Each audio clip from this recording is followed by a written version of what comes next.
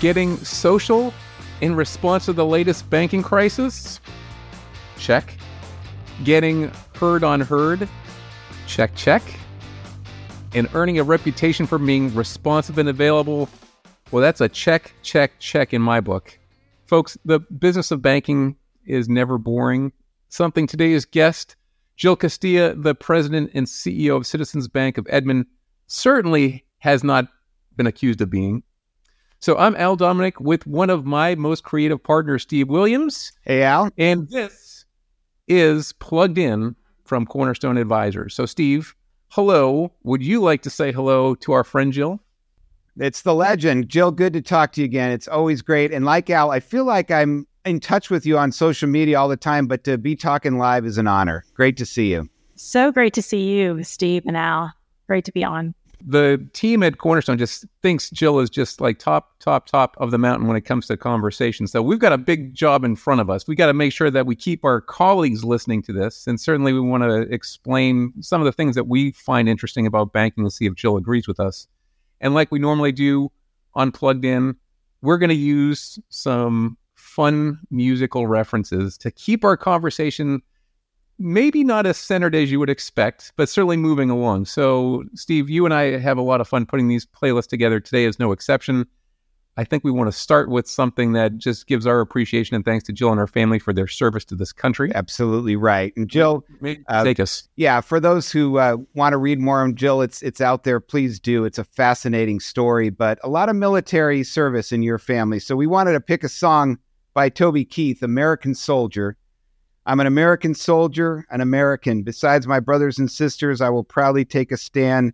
When liberty's in jeopardy, I will always do what's right. And not only are you married to a retired Lieutenant Colonel Marcus, but your family also, your sons also have military service. We want to talk about how do you bring that to banking? What has that given you, yourself being in the Army, being around a military family? How's that influenced you as a leader and a banker? Wow, that's a big question. And Toby Keith, fellow Oklahoman, so couldn't be a better choice from a song standpoint. That's right. We had to get some Oklahoma. You're going to have some Oklahoma in here, Jill. That's right. Yeah, so I think there's so many parallels when it comes to the military framework, discipline, bureaucracy, some of the progressive nature of warfare, and how you have to stay relevant, but then you can also get really stuck in the past and not be as relevant. So I think from a military standpoint, I enlisted as a 19-year-old private. So the leadership extremes really of my military service and what I get to do in banking. But there's the ethical foundation. I mean, that's the number one piece of it. Whenever you're a soldier, whether you're a private, you're expected to have these very high integrity, to obey orders, except for the ones that are illegal, and no one gives you explicitly what illegal really means. And the same as with banking, you have to everything in banking starts with integrity. We're fiduciaries to, custodians, depositors. And then we also, if we don't do the right thing when it comes to lending, then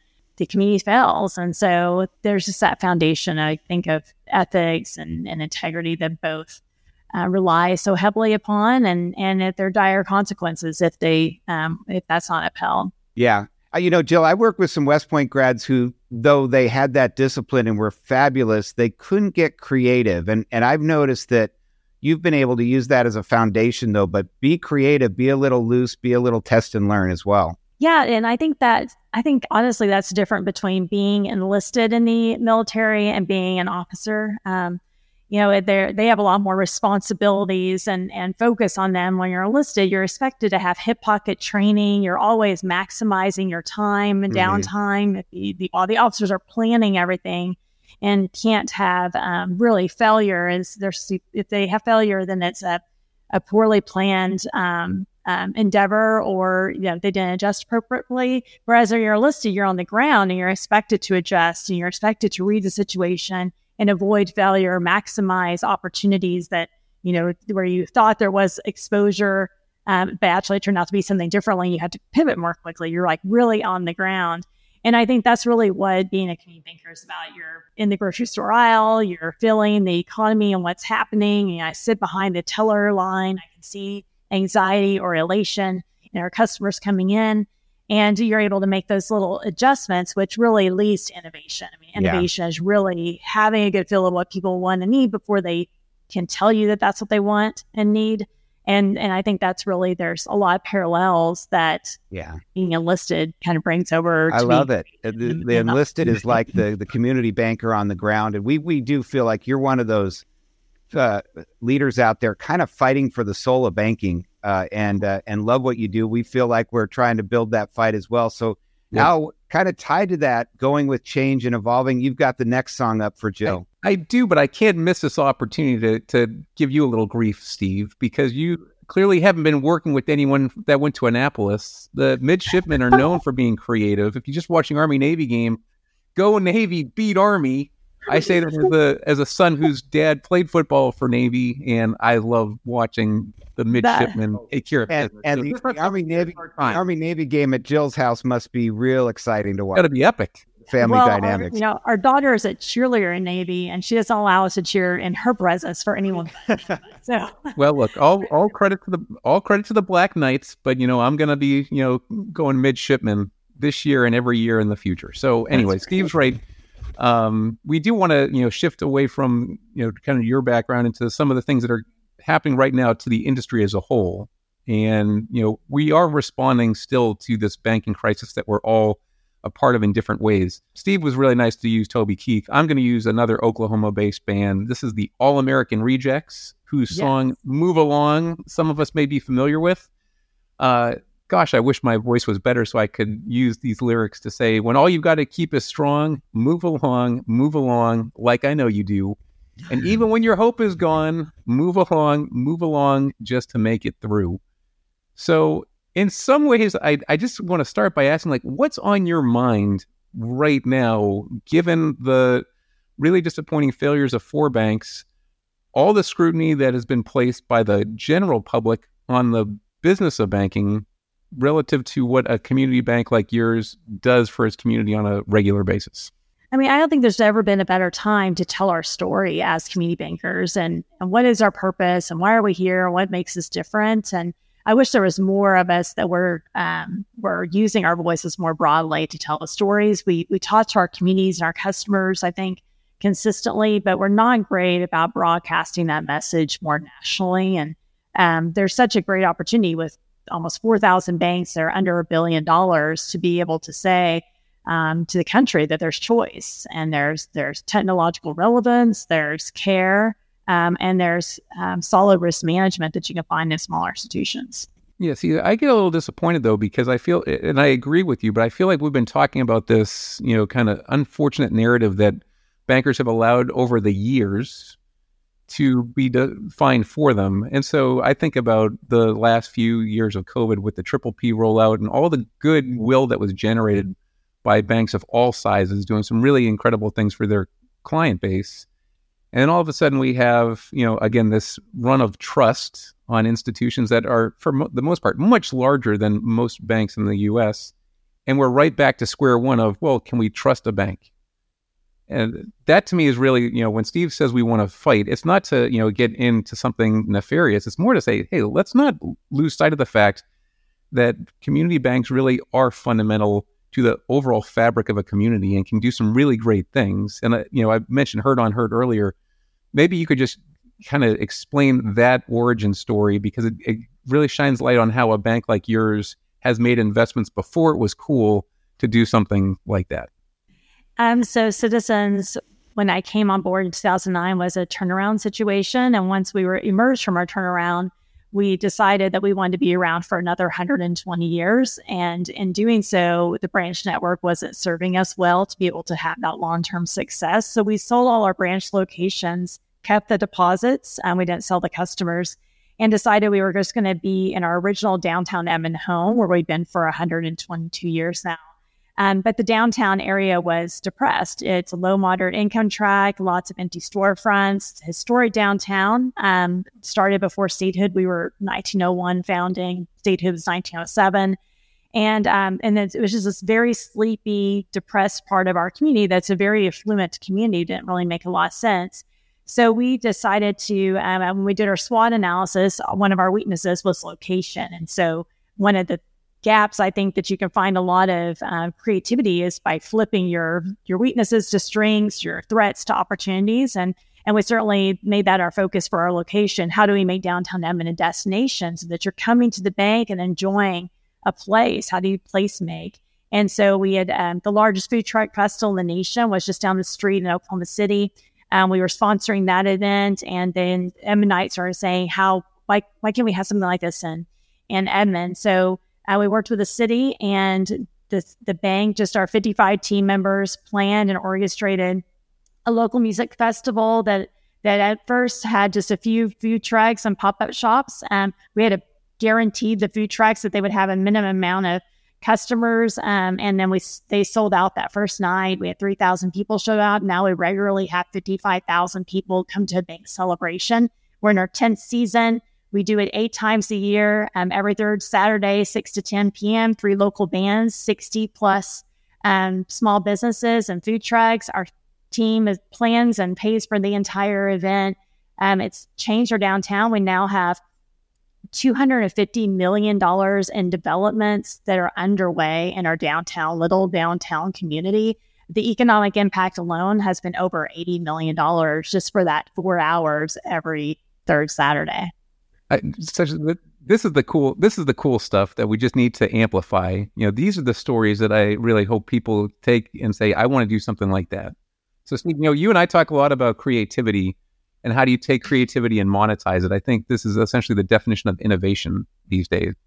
You want to play off this? Yeah, I want to. So when you say 55,000 people, I start to think about another Oklahoman, Mr. Garth Brooks, if we headed up to Stillwater, Oklahoma, Jill, right, and maybe we got a burger at Eskimo Joe's.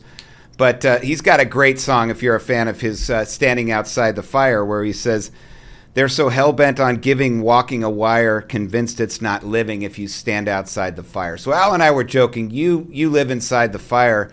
You've done everything from called up Mark Cuban for PPP to done drive-up banking to done what you just described in terms of changing downtown Edmond. What are you excited about right now? If we were to hang out in your conference room for the next couple weeks, what's your team talking about next when it comes to innovation, and what kind of fintech partnerships might play into that innovation? Well, blame it all on my roots. I am. You showed up in your boots and right. ruined a black tie affair. There we go. Right. But you would hear a lot. It's for a small bank, just one location, 55 people, been around forever. You would hear a lot of projects that are going on. We're launching a military-focused bank, basically a challenger bank to USAA and Navy Federal Credit Union in the next couple weeks. I'm really excited about that. I enlisted at 19, very economically fragile, and a family member stole all my money when I was away at training. And so this is going to be really a way in which we can set up service members for success no matter where they are in their careers. We're also partnering with a fintech company to have a national account opening, just top best of breed account opening system. They'll take 2 minutes to open an account, and we're expanding that into business accounts. But one of the most fun and just like recent emerging opportunities has been our partners with the VC community. Whenever we saw SVB fail and Signature Bank fail and First Republic, we knew that there were VCs in our community that were banking with these banks. And so we reached out to them to say, okay, what can we do? What services did they have that you're missing, that these deposits can't stay here in Oklahoma? And we were able to call a few fintech friends and get some really fast implementations completed to really be the only bank in Oklahoma that can serve founders and the VC community in a way that they're accustomed to in the back. And we're able to do that in a 2-week time period. So the team has some longer term projects, like I mentioned, but also we can hustle and get something implemented in pretty short order to serve customers. Well, getting those deposits in this time when everyone's looking for liquidity, that's a big short term win. And like you said, it's that enlisted banker just getting it done. That's awesome. Yeah, it is. And I think this goes to the credibility that you've built as an individual and really the leadership that you've exhibited over the years, that you can walk into these conversations and have people say, Jill's not going to waste my time. She's going to be there for me, in good times and in bad. I think that's a really important leadership lesson that people need to pay attention to.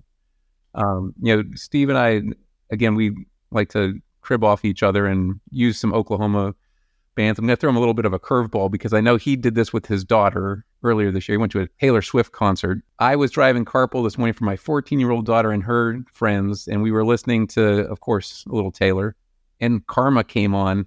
And that song has been stuck in my head the entire day. So Karma, me and Karma vibe like that, I think is the lyric. But man alive, I think about how Taylor Swift has really just created a brand in, just this incredible following. And I'm not trying to draw a parallel from Taylor Swift to Jill Castilla, but you have developed a national reputation for being available and responsive and respected. And I remember meeting you years ago where you basically told me, you said, why wouldn't I say yes to opportunities? Why wouldn't I say yes to speaking? Why wouldn't I say yes to helping somebody out? So I'd love if you could just kind of take us back to that moment where you realized as a leader, you could really impact others with your behavior. Well, it was really lucky. It didn't feel lucky at the time, but we were at the trouble condition bank back when I came in 2009.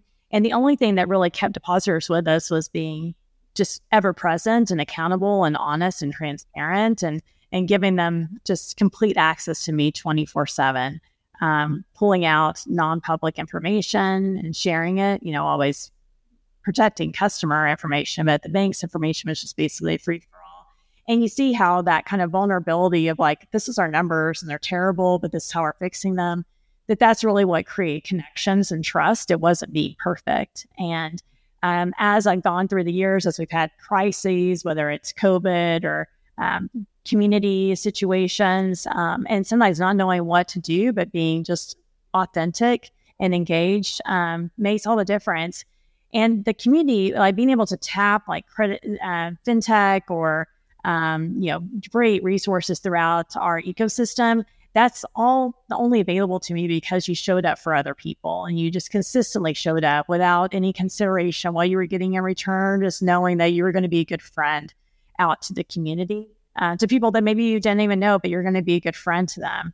And then in those times of needs, what you find is that people are really good friends to you. It's a really lovely, industry to be a part of, and people are really good and they want to do work with good people.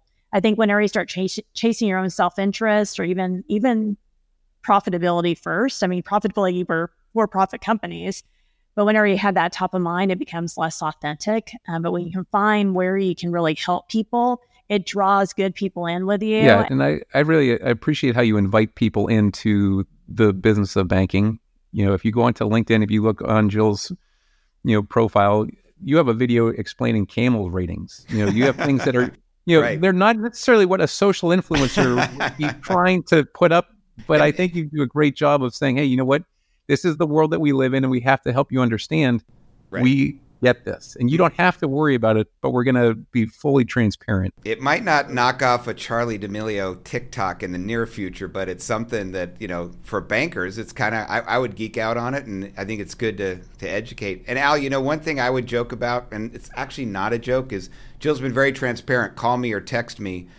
If I was a 61-year-old banker with $1 billion bank and looking at this, I would call Jill and do a reverse merger saying, hey, we're bigger, but let's merge and give you the scale, Jill, and you run the place with this innovation. Are you getting, I know you can't talk, but is there interest in M&A? I think you would be great on top of an even bigger platform. Is that not interest you, Jill, or is that something that might happen with this strong team you've built at Citizens? It's not something that we've pursued. I think it would have to be a really unique situation for us to have that interest, and it would have to be like we get lots of interest in people trying to acquire us and acquire our team. Right. That's not on at all something that I wouldn't stay here if that's the play. We're trying to build something special. I think it was something to what you're talking about, more of a reverse aspect. We'd be interested in that. We're limited in our capital, and the team is the largest shareholder through our employee stock ownership plan. So we have to think about scaling profitability, not asset size. So M&A is not something I'm at all pursuing. It's something that I try to discourage in the industry. because like there's such strength in being independent. But I don't think that's completely out of the realm of possibility. Now that's contrarian. Could you touch a little on why you discourage M&A? Because that's interesting to Al and I. I think diversity is strength, and whenever you have, it would be different if we were having de novo starting at the same pace that consolidation was occurring. So, but whenever we're talking about, we see what happens when we have consolidated larger regional institutions, and if they fall into times of vulnerability, then we're having not systemically important institutions become systemically important, and whenever you start having multiple of those, it starts making no sense. I think also, I'm in love with the community banking ideal of like a George Bailey type of figure who's a steward of their community, who's in the middle of being accountable both from the health of the institution, but also the health of the economy that he's contributing to. I think you lose something that's really precious whenever those types of individuals go away, or whenever they get scaled too big that they can't pay attention, when they can't sit in the lobby, when they can't provide their cell phone number. It's real hard to scale that, and people try. And I always joke when that local president becomes the quote market president of Big Bank Inc., they seem to fade away and disappear. Or if they show up to the chamber meeting, they have like a gloss in their eyes, like they're not there. So I do agree with you that, how you keep that engagement and that kind of co-vesting of the economy locally is something that is really interesting. At what scale, it's always up for debate. But we agree with you that diversity and even redundancy is a system of, part of strength. And, I want to keep on controversy, because another thing you've been writing about, Jill, it's kind of like my man Springsteen just breaking out and saying, we were born to run. Deposit insurance has been something that Al and I have seen you write about. And you're not the typical banker saying, let's have everything insured. Please come in and give us subsidy or relief right now. You're saying we can do it right now under the system we have. And given your size, that's very contrarian. So tell our listeners, what are your thoughts on deposit insurance? Where do we go from here, given what's happened during 23? I think if you are confident in the strength and soundness of your bank, then you would not be running towards unlimited deposit insurance.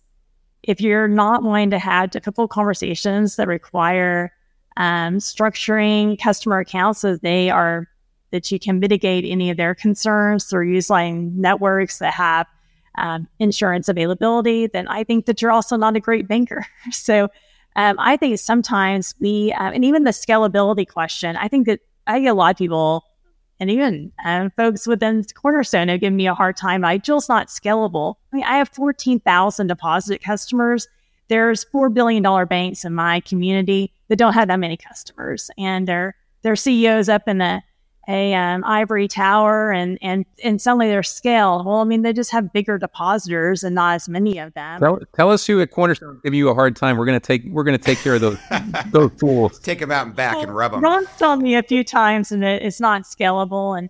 But I do think it is. I think that when you talk about the numbers, it is completely scalable to be accessible. And I think sometimes as bankers, it's easier to get in the ivory tower. It's easier to have the gatekeepers and to separate yourself from the community, because you have less accountability. There's less. I mean, I get people that are angry, people that are sad, people that are anxious. You see the whole realm of human emotion in this position, and it can be really hard. And so, especially whenever it's the final answer is you. But I think it's absolutely essential for the success of our industry and that trust. And I think that that's where you do need a government subsidy. If you're not willing to be the person that they're not like, okay, Joe's accountable or Jill's accountable. But if you want the government to be the one saying that our banks are safe and sound because of a safety net that we provided, rather than saying we run great banks in America, and we also have deposit insurance to mitigate some of the risk of a run. But to have that be the lead, then you might as well just nationalize banking. Interesting. Yeah, I might fall a little bit more on, could we increase a little and get some small business coverage? But I appreciate what you're saying, and I appreciate all the hustle around things like IntraFi to build that. It's the hard work of relationship management, and it's a good call to action for everybody right now. Get out there and don't just let the deposits leave. Really have the discussions you guys are having. Well, there's just no need with the Reg D going away during COVID. You can sweep to a money market and have that money market sweep to IntraFi and come back, and customers are earning more interest. It's harder on the bank from a spread standpoint. But before that, yeah, I totally understand why you might want to need like a transaction account guarantee, because you didn't have the ability to sweep back and forth. You were limited in number of transactions out of a non-transaction account, but that doesn't exist anymore. So that's where I think banking has changed, and we haven't realized that it's changed. Yeah. Well, as we open, banking is never boring. And one of the things I think both Steve and I appreciate is you're showing that diversity really is the spice of life. And so if we can keep fighting the good fight, if we can keep creativity at the forefront of what we do, then I think this industry has just some magnificent opportunities for people to do some really cool things for great communities that will appreciate them time and time and time again. So I just want to say this is a big time thanks for your service to our country, to your community, to our industry, and really for joining Steve and I today and getting plugged in with us. So he's Steve Williams. She's Jill Castilla. I'm Al Dominic. I'm signing off from our nation's capital, but I look forward to our next episode of Plugged In. Thanks so much, Jill. Thank you.